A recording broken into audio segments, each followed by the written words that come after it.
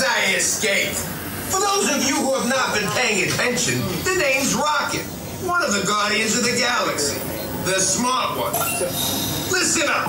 He's gonna put you on a gantry lift for your tour. I'm gonna sneak on top of your lift and take us all the way to the big old generator control room. I'm gonna blast that thing and destroy all the control systems, which will open up every cage in this freak show and free my friends. Our buddy Mantis is in the getaway ship waiting for my signal, and then we'll be on our merry way. Welcome to Detour to Neverland, where you are the author of your own Disney story. There's a lot of satisfaction in developing ideas into realities. And you can find magic in your everyday life. If you do what you really want to do, you feel like you're playing. How can you write your first chapter today? Dreams are how we figure out where we want to go. Life is how we get there. I'm headed this way.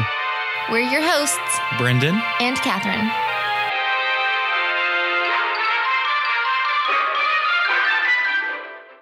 Welcome back to Detour to Neverland. Today is episode number 208. I feel like I should have drank a Mountain Dew before we did this one because this ride is an adrenaline rush.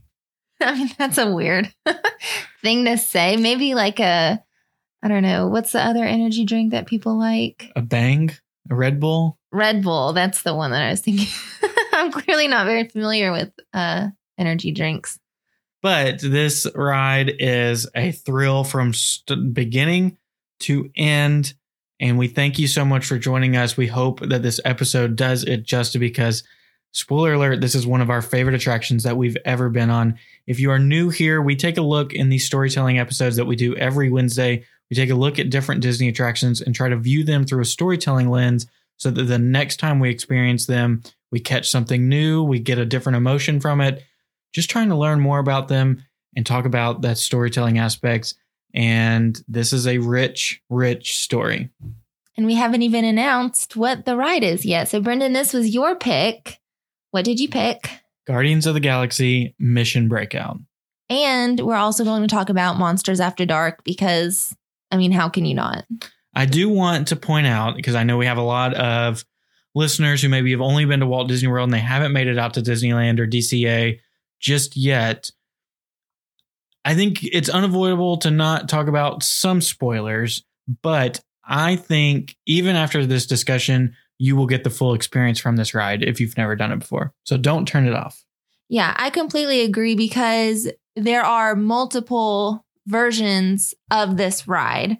And to be honest, we've only been on this ride twice, once as Mission Breakout and then just once as Monsters After Dark. So in all honesty, we haven't even experienced this ride in its entirety. So we're excited to learn more about it, of course, and we're more excited to talk about it. Yep. So there's a couple things that we need to get out of the way. They kind of set the stage for Monsters After, or I said Monsters After. That's where my mind goes, but for Mission Breakout. Yes. So of course, the first thing that I think we all need to kind of get out of the way is that this ride did replace Tower of Terror in Disney's California Adventure. And of course, that means that when this was announced, it was super controversial just because obviously Tower of Terror has a huge fan base. I mean, it's one of my favorite rides. If I had to make like a top 10 list, it would definitely make the list. So understandably so. But I don't, like me personally, I wasn't offended, obviously, because we're not Disneyland people. I mean, did you have any thoughts on it when they announced it? I'm such a Marvel fanboy, so I was down for it. I appreciate Tower of Terror and everything that it is, but I think it's good that we have the discussion at the very beginning because what we do not want this episode to be is a comparison between Tower and Mission Breakout. Because it's not fair for either ride. Because honestly, and I think anybody who has been on it can attest to this, they are so different. They really are. Besides the ride mechanism, once you get past that, I feel like you can't even compare them. It's apples and oranges at that point. And we have already talked about Tower of Terror, so we would definitely be backtracking to go through all of those elements again. So if you haven't listened to our Tower of Terror episode, maybe after you listen to this one, you might want to backtrack a little, find that, and then you can learn more about, the mechanisms and how that ride came to be. But like Brendan said, this is completely separate because the storytelling is completely separate. Tower of Terror is one of our infamous episodes, Catherine. I know. So if you listen back to it, I messed up the date. I'm very, very sorry. We all make mistakes here. We make a lot of mistakes. We probably give a lot of non-factual information. We do our best to check everything, but sometimes we get carried away. We just love this stuff. So sometimes we misspeak. So if we ever make a mistake, please let us know because we want to make sure that we're up to date with everything. But that's just one that we know of. There's probably many, many more that you can find. Oh, for sure. So that's kind of the first thing that we wanted to get out of the way. The second thing that I think is very interesting, and I know we'll probably talk about it more when we get to the history, but it's really just, why did Disney pick Guardians of the Galaxy? Since if you think about the Marvel Cinematic Universe, there's so much to choose from there, especially when it comes to the options that they have in California. And then how did it impact DCA as a whole? I think those two things kind of go hand in hand. Yeah, so I think those are good poses and like good mental space to be in. And we'll think about that and we'll discuss these ideas throughout the episode. Okay, so we're going to start with the ride walkthrough, just like we always do. And to me, of course, like a lot of these rides that we talk about, really your experience starts before you even get to the queue or get on the ride. And in this scenario, I think that's the same because the aesthetic and the outside appearance of this attraction lets you know right away kind of what you're in for. It has that very futuristic look. You can see the theming very clearly. It's, obviously the shape still resembles the old Tower of Terror. And that's the last thing I'm ever going to say about the Tower of Terror. But other than that, they completely redid it, which I do appreciate, especially as we think about maybe some of the new things that are coming to at least Disney World in particular. It's not just like your cookie cutter outward appearance. Are you making fun of the big blue box of Cosmic Rewind? I'm not making fun of it. I'm pointing out I greatly appreciate that they did something with the outside of this one. And that's all I'm going to say. I appreciate it. I do think, and this might be an unpopular opinion, I do think that Tower of Terror still holds my heart. As if I had to compare the two outsides, and I know I said that was the last thing I was going to say about Tower of Terror. Broken your promise. Liar, liar, paint's on fire. But I like that as soon as you walk up, you know what's happening. And especially for Monsters After Dark. They do a lot with the lighting and everything there too. So I appreciate that. I mean, it's looming at the end of that street. And forgive me, I don't know what that street is in DCA. I do think it's funny. We went right after A Bug's Land closed, which truthfully, I'm not too sad about. Oh, I am sad about it. I wish I could have seen it just once. Okay, I wanted to go on Heimlich's Choo Choo Train. That's the only thing. Just because that's hilarious. Yeah. That will never not be funny. But again, looking ahead, this is going to age like fine wine.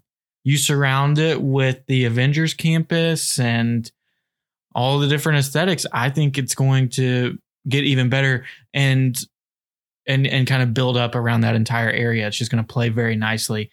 Whereas when it first got built, it was funny because you'd be in A Bug's Land with the oversized plants. And that area reminds me of the Honey, I Shrunk the Kids area in Hollywood Studios. Uh-huh.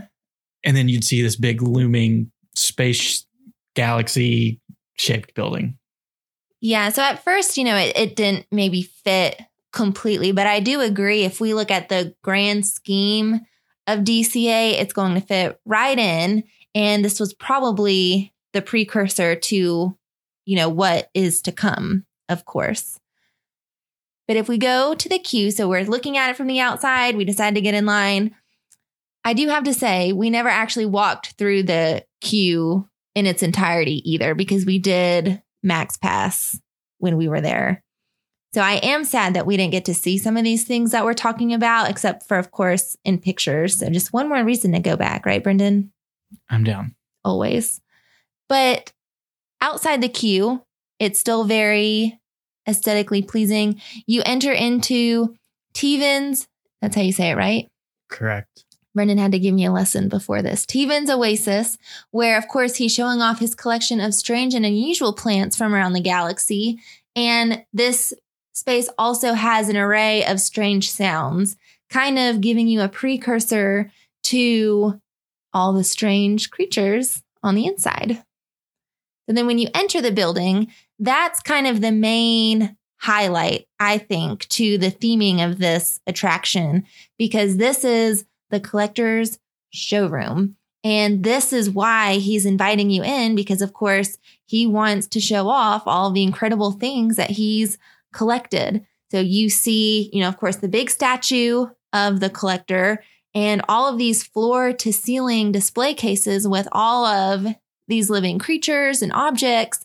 And it really is just unreal to look at.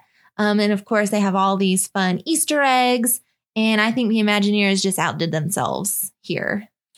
You did miss one part that's part of the story, is that Tevin is inviting you in, and you are, in this situation, a guest of the planet Terra. So you're Terraniums or whatever they're. Yeah. You're the people of Terra in this situation. Correct. So some of the featured collector's items that are some of the most notable, you have an Ultron body. So from Age of Ultron. Cosmo, the space dog. Brendan, do you know what that's from? Yes. Oh. Cosmo, the space dog, is a Russian telepathic dog who is part of the Guardians of the Galaxy in the comic books, but he didn't make it into the movies. What? A Russian telepathic Labrador. How Or he might would be a golden retriever. anyone cut out a dog from the cast? They thought the raccoon was better? Well, they have both. Rocket and Cosmo are part of the Guardians. So how do you keep Rocket and you cut out a space dog? Guardians is not done yet. There's a chance. I demand Cosmo, the space dog. Right to James Gunn. Mind blown right now. Mind blown. Well, you can see him there. Okay. You also get to see a bellhop Pat from Tower of Terror. Figment. How fun is that? A Nova Corps uniform from the Fantastic Four. There are artifacts from Atlantis. There is an original Yeti from the Matterhorn, a Hydra helmet, and then, of course, Peter Quill's Walkman. Just to name a few. I mean, there are plenty more that you can find as well. Yeah, I mean, I feel like it's one that every time you go in, you can find something new or find a new reference. And I mean, it's just chocked full of amazing stuff.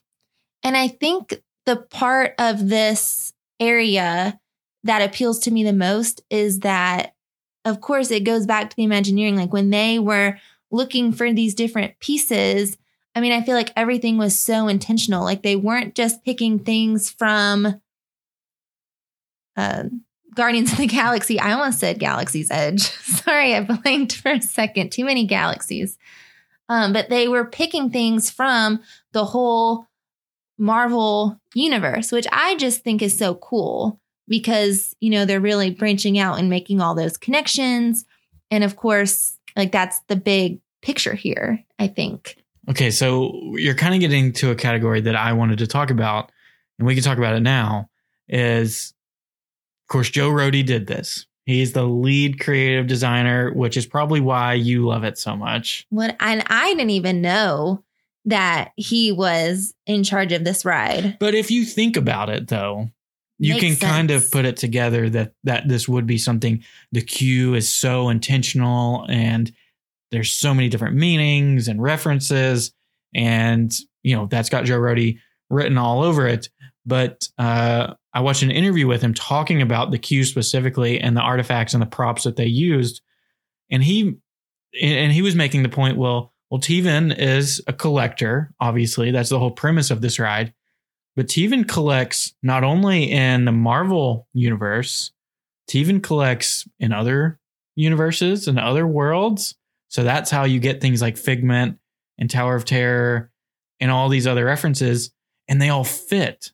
That's the best part of the whole thing, is that it's not necessarily like a hidden Mickey. I love hidden Mickeys, but sometimes they're forced or they don't make sense. All of these things make sense because Teven has stretched across multi-dimensions and multi-universes to put all of this together. Oh, and I think, it not only makes it fit within what's going to soon be the Marvel area, but it now fits into Disney. So I just love that it connects. I love that Joe Rohde did it. And I love looking at the queue. So, of course, you leave the queue and you're kind of ushered into Teven's office. And that's where, of course, you can see more articles and pieces from his collection. And there you get, what would be your typical pre-show, where the collector starts to explain his collection, what's going to happen, how you're going to go on a tour. And of course, that's where you're going to get to see his newest additions, which are the members of the Guardians of the Galaxy that they've collected. And that's where you're interrupted by Rocket. And I think this is Brendan's favorite part of the whole ride. Well, the Rocket animatronic is amazing. It's the right size. His mouth moves realistically. The dialogue is great. So I do love this part. And, he explains how he escaped and what he's planning. And he tries to usher you away at first, but then he realizes that you as the guest are more of an asset to him because, and this is what I think is hilarious about this ride, your hands give you access to the different parts of the collection. And that's why you have to hold your hands in the air. I mean, how funny is that? Yeah. So Teven gave you permission to access these different areas of his facility based on your handprints. And so Rocket knows that. And so that's how he's going to get his friends out. Yeah, that's what gives you like the security clearance. So you're ushered to leave the office and you're brought to these gantry lifts to gain access. And you strap in. And of course, Rocket kind of hijacks the whole situation. He takes control and he launches you up into the fortress. And this is where you actually get to the actual ride. So everything leading up to this, is just very cinematic. It's just kind of laying out the story for you before you even get to the ride part. Kind of like we mentioned earlier, it is a drop tower ride. But with each drop, you're brought to a new clip that shows you different parts of this escape attempt. And I think the coolest thing about this ride, and we kind of mentioned it earlier, but there are 6 different experiences based on the music. Music is a huge part of this ride. I think it's a huge part of Guardians of the Galaxy. Obviously, Star-Lord is obsessed with his Walkman. So they were intentional, again, about picking music and putting it with each drop sequence. Well, it's not even the drop sequence. It's also the screens as well. And one of my favorite parts of this is that James Gunn actually played a role in directing these parts. So they got all of the actors involved except for one, Catherine. I know. For some reason, I guess Vin Diesel was just too busy to come back. Must have been on Fast and the Furious 27. What was the movie that he made where he was like a babysitter? The Pacifier. Yeah, I didn't see that. Oh my God. We actually had that movie growing up. So that's what I think of. I thought you were going to say Triple X. That's his best movie. But anyway, so it has all the Chris Pratt is in there, Zoe Saldana, Dave Bautista, and then Bradley Cooper is lending his voice for Rocket. Unfortunately, Vin Diesel did not get to be Groot. I'm surprised that they didn't just use dialogue from the movies. Apparently, they just got someone else to do I Am Groot. You make a good point. I guess for all the people not to bring back, that would be the easiest one to sub in. But James Gunn, of course, the director of Guardians of the Galaxy Volume 1 and 2, played a role in mapping out this story, and he directed the different scenes that you can see. And I think that is just awesome.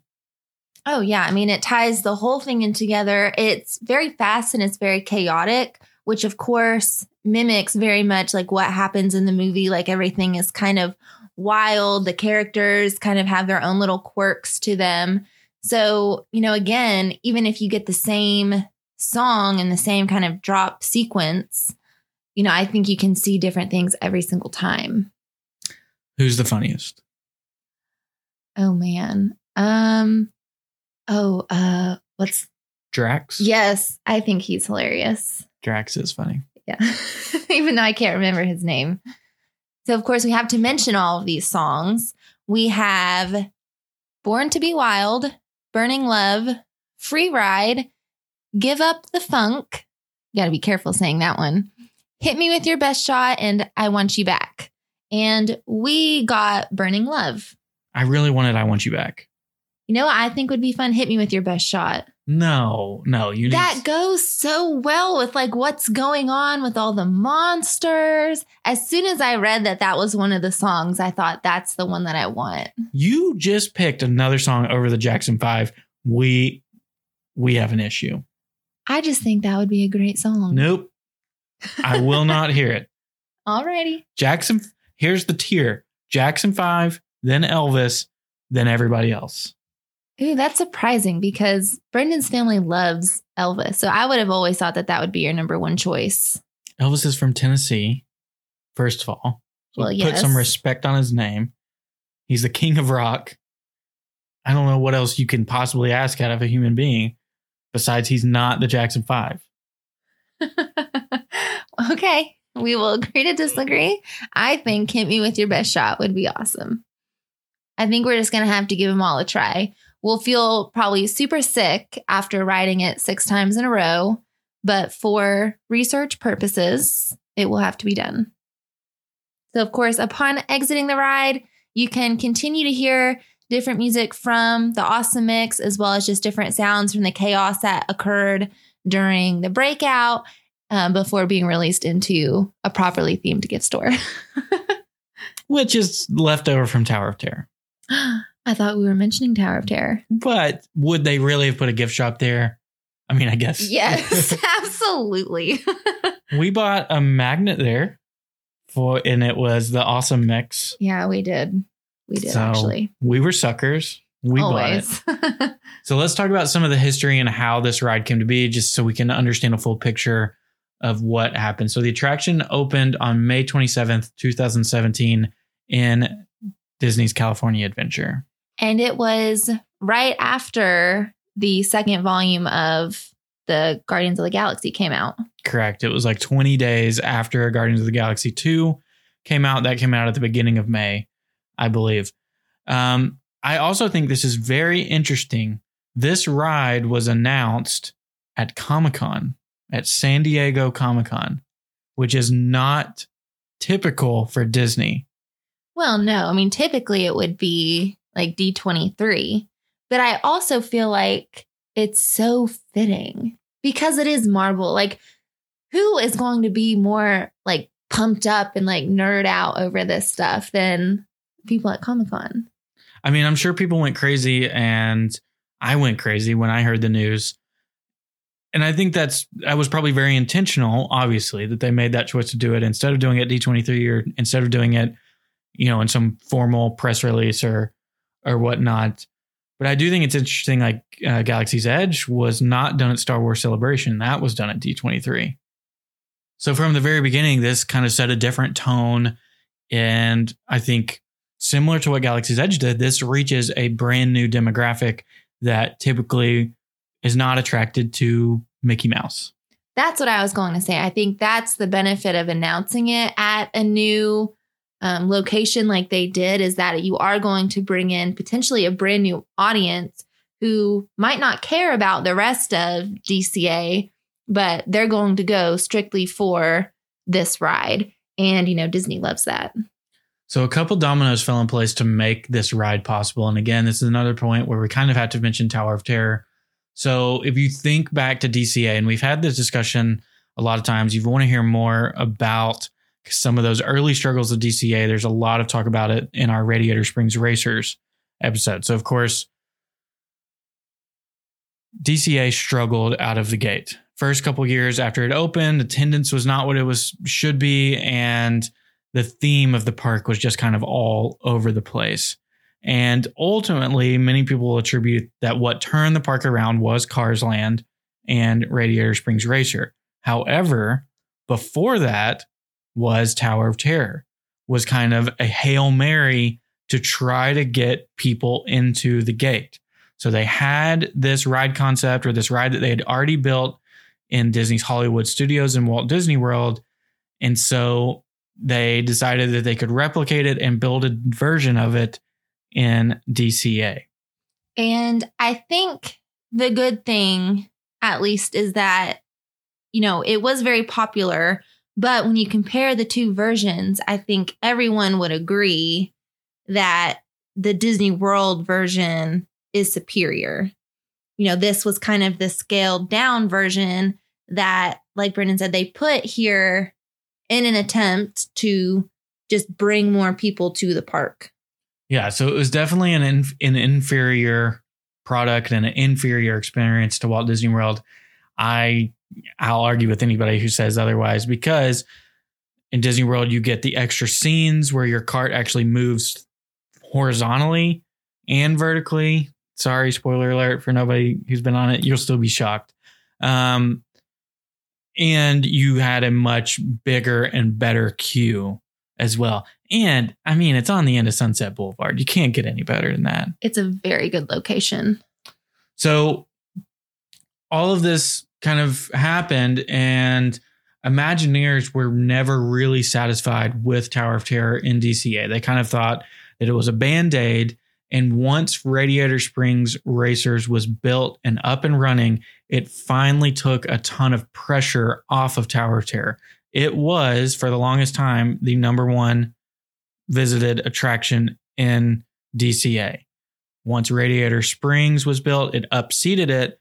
Then Tower of Terror falls back. And then they can start looking at it and say, we can take this down for a refurb, and it won't have as big of an impact because it's not the attraction here anymore. Yeah. And to think about it from like the Imagineers' perspective, I mean, I can imagine that they were probably, okay with building that ride. They probably understood like why they were doing it. But you do have to imagine that, they don't just want to build the same ride over and over again. Like, that's not what they want to do. So I'm sure they were just thrilled when this new opportunity presented itself. Yep. But it was there for quite a long time. And the other part that plays into this, of course, we all know about the Universal exclusive deal that Universal Studios has to keep Marvel characters out of Walt Disney World. So I'm not an attorney. There's many, many people who have blogged about this and tried to break this down because it's a very confusing deal. But basically what it comes down to is that any park east of the Mississippi cannot have any of the characters that Universal has rights to. Those include these different families that are from the Marvel comic books: X-Men, the Avengers, Fantastic Four, and Spider-Man. It also includes any of the villains associated with these characters. So, for example, you could not have Silver Surfer because he's associated with the Fantastic Four. You could not have the Green Goblin because he's associated with Spider-Man. So, Guardians does not fall into that category. So, that means it could be on both coasts, and that's what we're getting. So, I think that what we saw was Mission Breakout ended up being a gigantic test case and a precursor for what was coming and is still coming to the parks down the road. So I think the questions that they were trying to answer was, how does Marvel do in the parks? How would fans react to Marvel outside of these big families like the Avengers and the Fantastic Four and the X-Men? who have such a deep, rich history, where Guardians are a much newer comic book series that have been going on. And I think ultimately they got their answer, that it works. People love these characters. People love this franchise. And now that's why you see Cosmic Rewind coming to Epcot, and ultimately also led to the Avengers Campus in DCA. Yeah, I mean, I think, like you said, there were a lot of things that kind of had to line up to make Guardians of the Galaxy, possible, especially as source material. But I think just the fact that it was wildly popular in the box office. I mean, a lot of people thought that it was going to be a flop because it was so unknown and it's kind of quirky and it's just very different. I mean, if you were just to read the story, like if someone handed it to me on paper and was like, hey, would you want to go see this movie? Chances are I might say no, Lame. I'm just speaking my truth here. And I think once they saw how well it did and how well people connected to the characters, Disney's obviously not going to make an entire ride over something that was not successful. I read things that Disney always thinks about the money and the merchandise that goes with it. Naturally, Groot and Rocket, fan favorites, lots of merch. There's still lots of merch. So I think that played into it.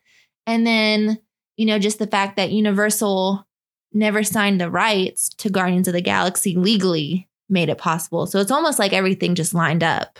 So, yeah, ultimately what the whole point of this conversation is, choosing Guardians and doing Guardians first instead of the Avengers, instead of the X-Men, instead of whoever else might fall into that category of what they could put in Disneyland. Guardians was chose first strictly to test this theory. And then it opens up the floodgates for what they can eventually do in Walt Disney World, which is very, very exciting. Oh, yeah. For us. But I do think, if they'd led with Avengers Campus, that doesn't do much for Walt Disney World. It doesn't tell them much information. But you lead with Guardians, that it's outside of the big Avengers movies and outside of the big families. They're not Iron Man. They're not Spider-Man.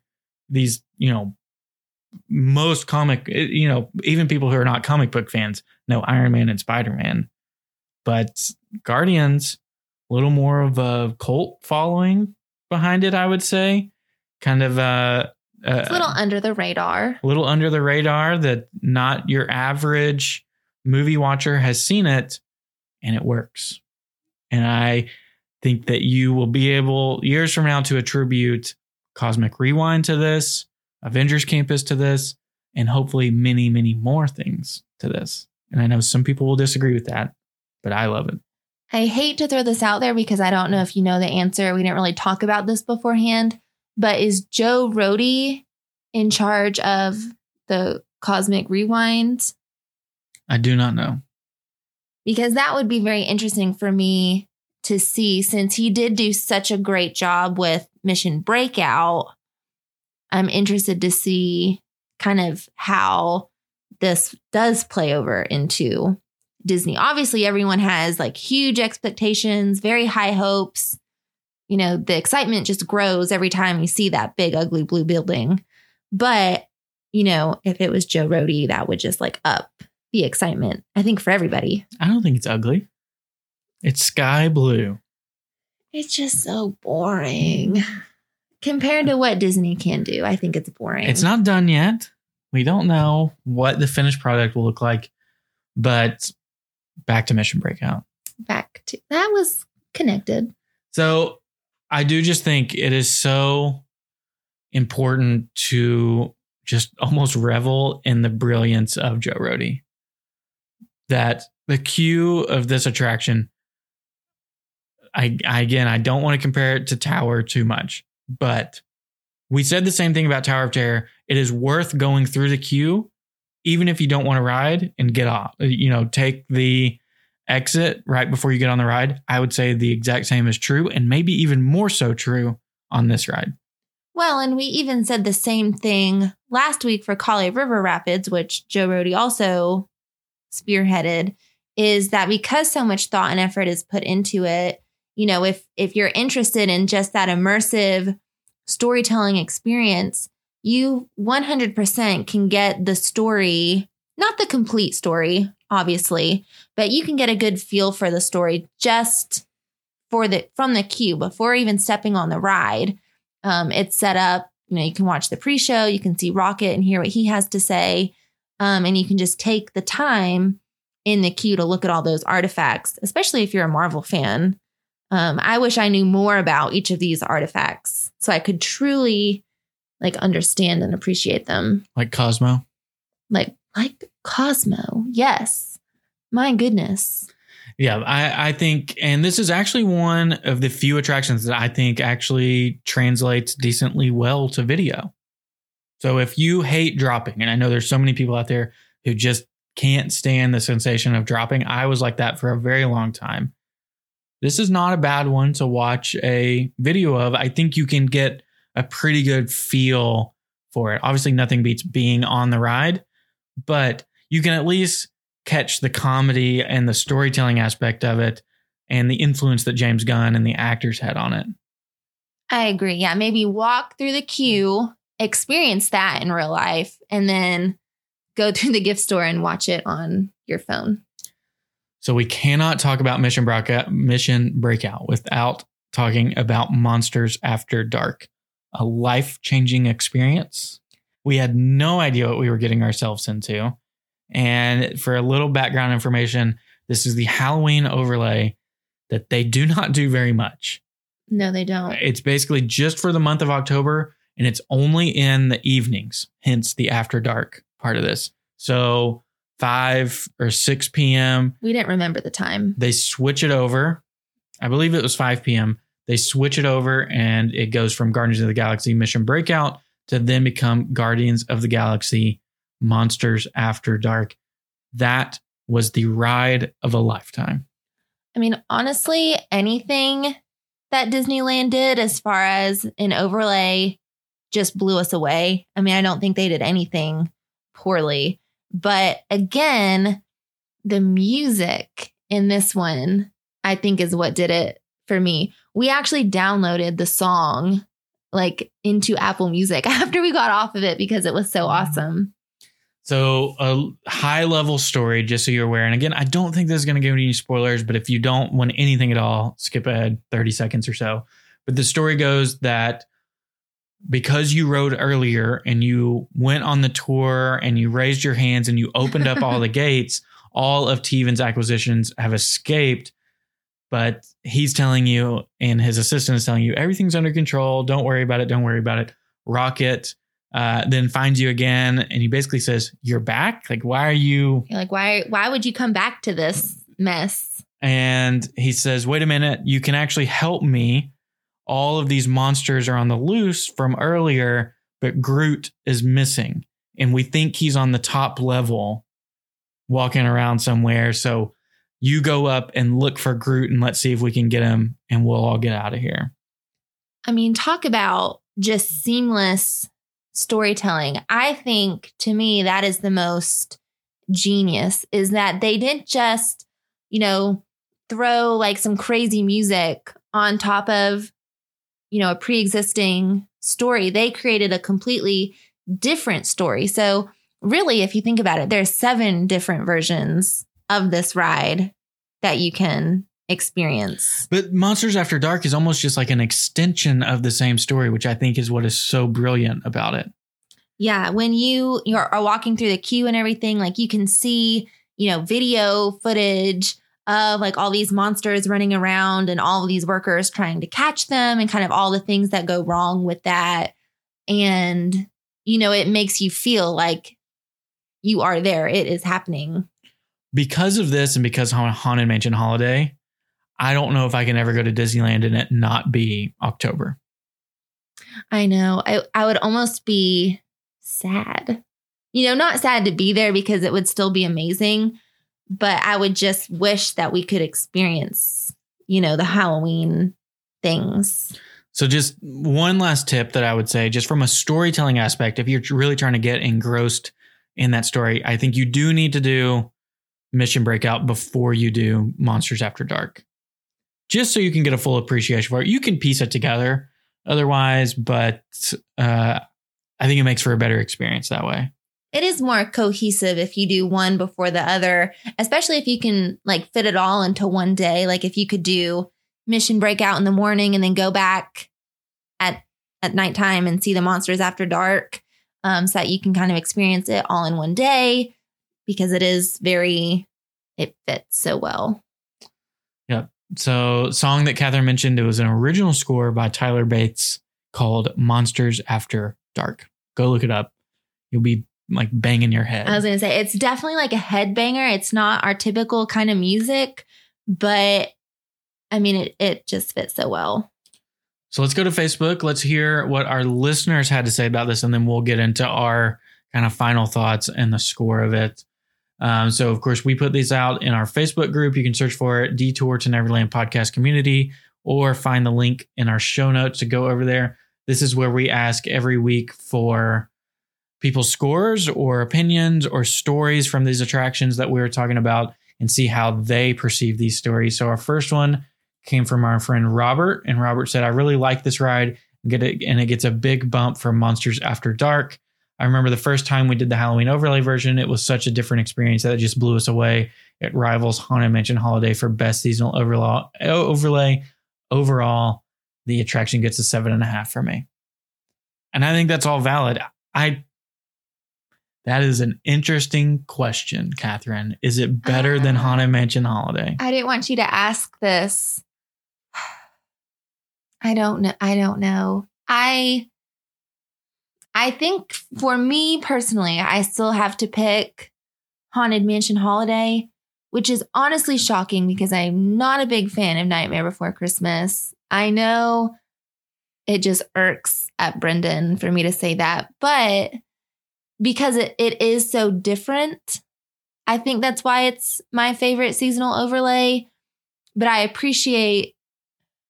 hate to say I appreciate the storytelling of Monsters After Dark more, but I appreciate like the fluidity of the story, that it really just feels like a continuation. But just play devil's advocate, Haunted Mansion Holiday is the same way. I mean, they addressed that at the very beginning, saying that Jack was invited in and he took it over. I know, but it's so different though. Like it's not Haunted Mansion at that point at all. In my opinion, it is not Haunted Mansion. Yeah.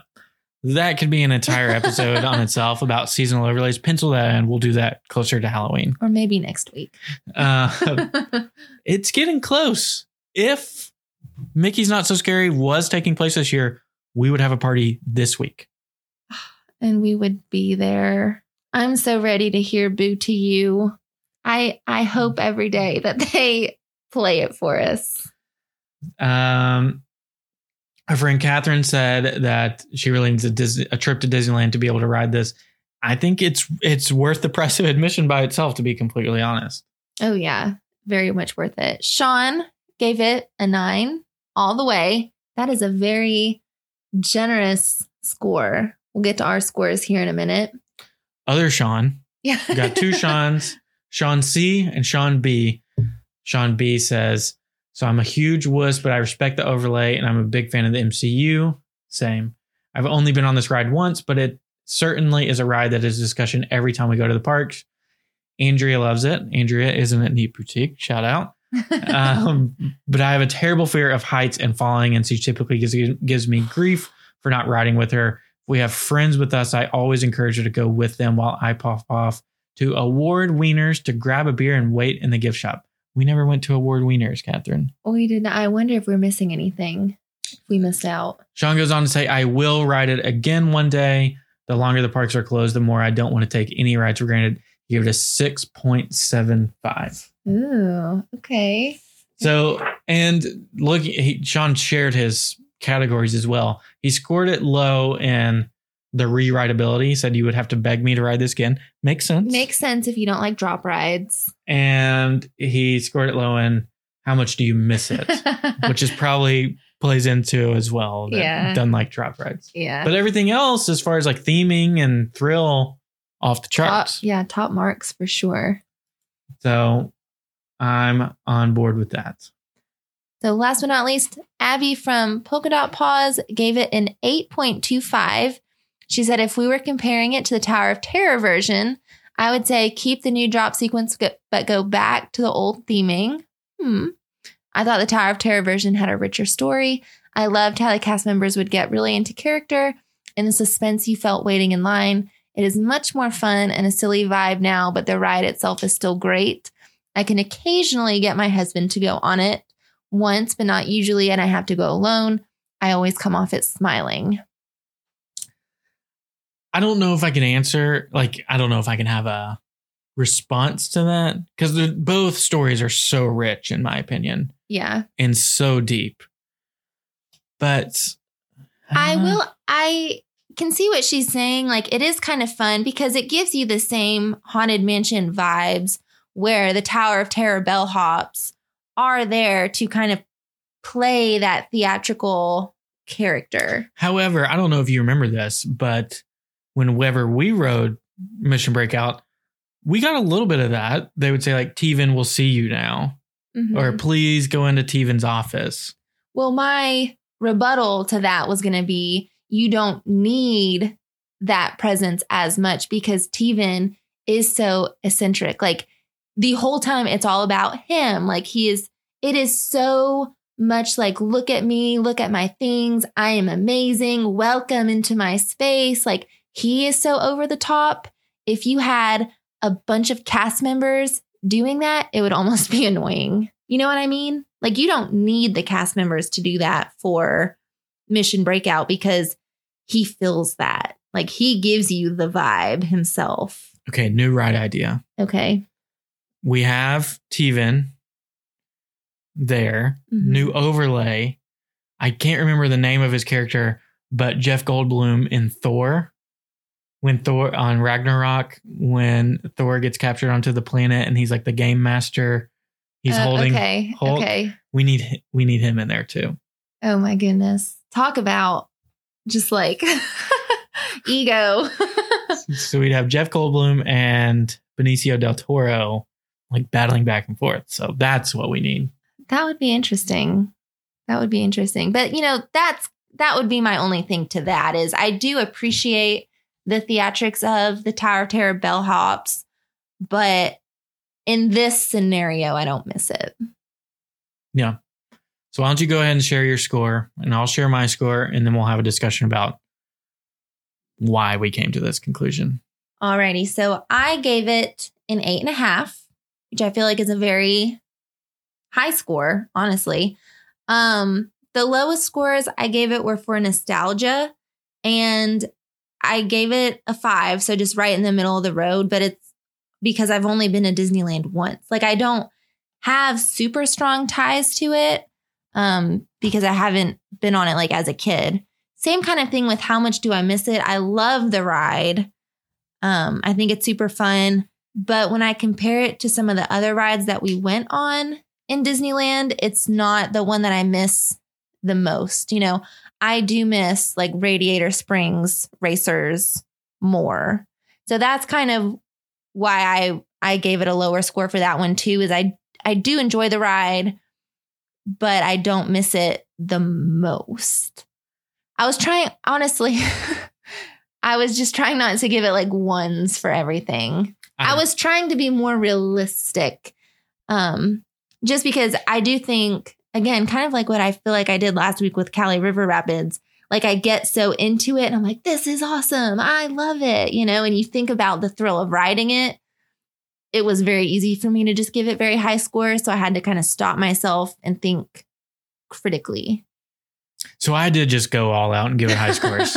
I love this ride. I think going back, Guardians and Nightmare Before Christmas are both probably in my top 5 movies ever. Yeah. So just the fact that you can go on an attraction and see Peter Quill and Rocket to me is just mind blowing. Well, it's it gives you that little kid feeling, you're seeing your favorite characters in a way that we as Disney World people have never experienced those characters. Yep. So I gave it a 9.25, which is the highest rating of given any attraction in this series, I believe. I think the only one that came close to that was Expedition Everest. Mm-hmm. But I honestly think I like this more than Everest. And look, I'll be the first to say I love intellectual property in the parks. That's why I go to Disney, to be honest. I like to see the characters that I love from the movies in real life. And so to me, that pushes over the edge. Any attraction like that gets bonus points in my book. So I guess it's easier for me to say what I did not give it full marks for. Standby worthy. I'd said I would wait up to an hour for it. Again, that's probably just a personal problem for us. It is. I mean, I do think you have to be realistic. There are times that we've waited over an hour for a ride that we had to do. So, yeah. Nostalgia, I give it a 0.75. I took a little bit of a different route in thinking about this. Of course, I didn't read Guardians of the Galaxy comics growing up. I read them occasionally now. And my first exposure to the characters was the movies. So recently. However, I thought that it was nostalgic in the same fact of what I was just talking about, that these characters that I love were right in front of me. Mm-hmm.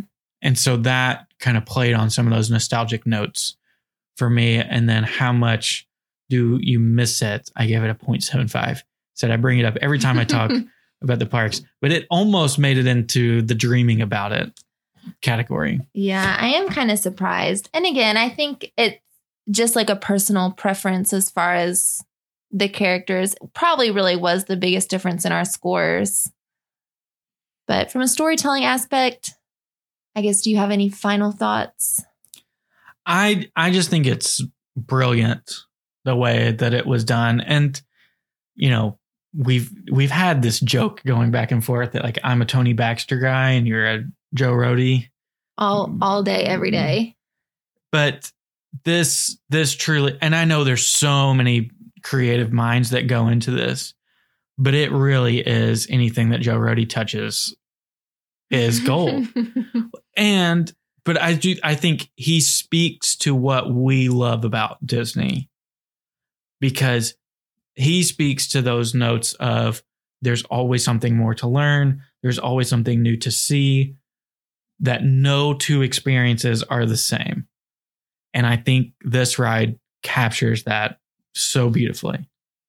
Yeah. And even when you brought up, his very short interview about, just designing the ride itself, he hit on all those things, that everything was so intentional. It's not just he threw a bunch of props in from Marvel because it would appease Marvel fans. He critically looked at it from a storytelling standpoint of, who is the collector? What does he do? How can we capture that and make it fit not only with, Guardians of the Galaxy and everything that's about, but how can we make it fit into DCA and Disneyland and tie some of those things into it too.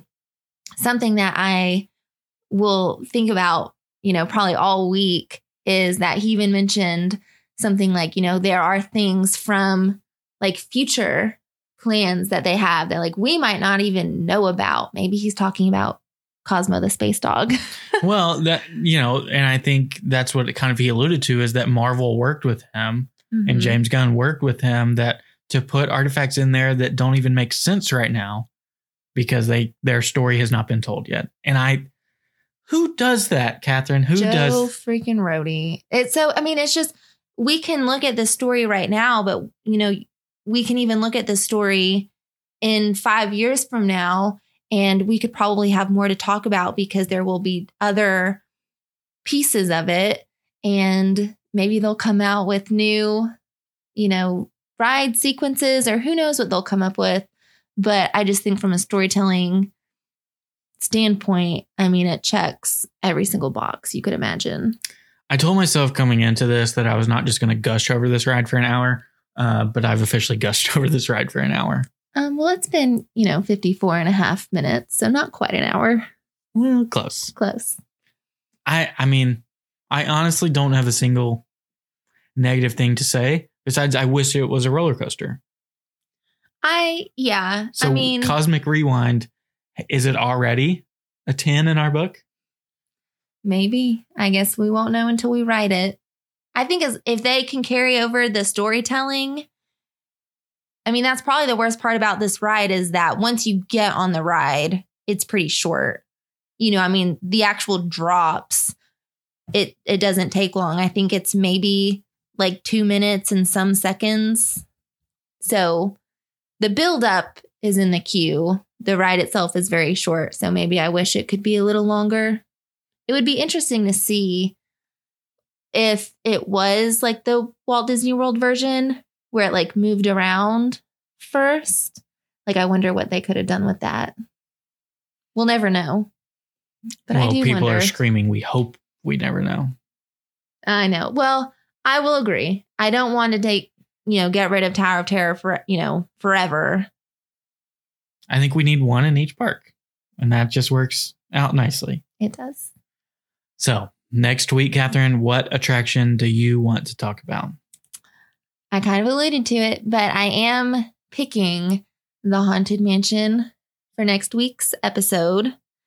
Disneyland or Walt Disney World?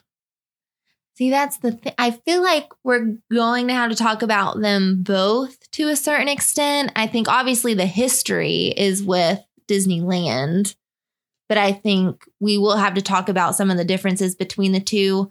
So with all of that to talk about, it is to be determined if we will also have time for Haunted Mansion Holiday, because that in itself, I think could be honestly its own episode, but we'll see. Let's do that on Halloween. Deal. So next week, Haunted Mansion. I'm excited for it. Yep. So hope you can join us then. We will be back with another episode on Monday, which is an interview with our friend Kirsten. So we look forward to sharing that with you. Hope you can subscribe, see that episode pop up on Monday morning, listen to it on your way to work, whatever it might be, how we can fit into your routine. We would really appreciate it. So thank you so much for listening. Hope you have a wonderful weekend. Thank you for listening to Detour to Neverland. Make sure you subscribe and leave us an iTunes review if you enjoyed the show. Between episodes, you can find us on Instagram at Detour to Neverland or visit detourtoneverland.com. We appreciate you letting us be part of your day. See you real soon.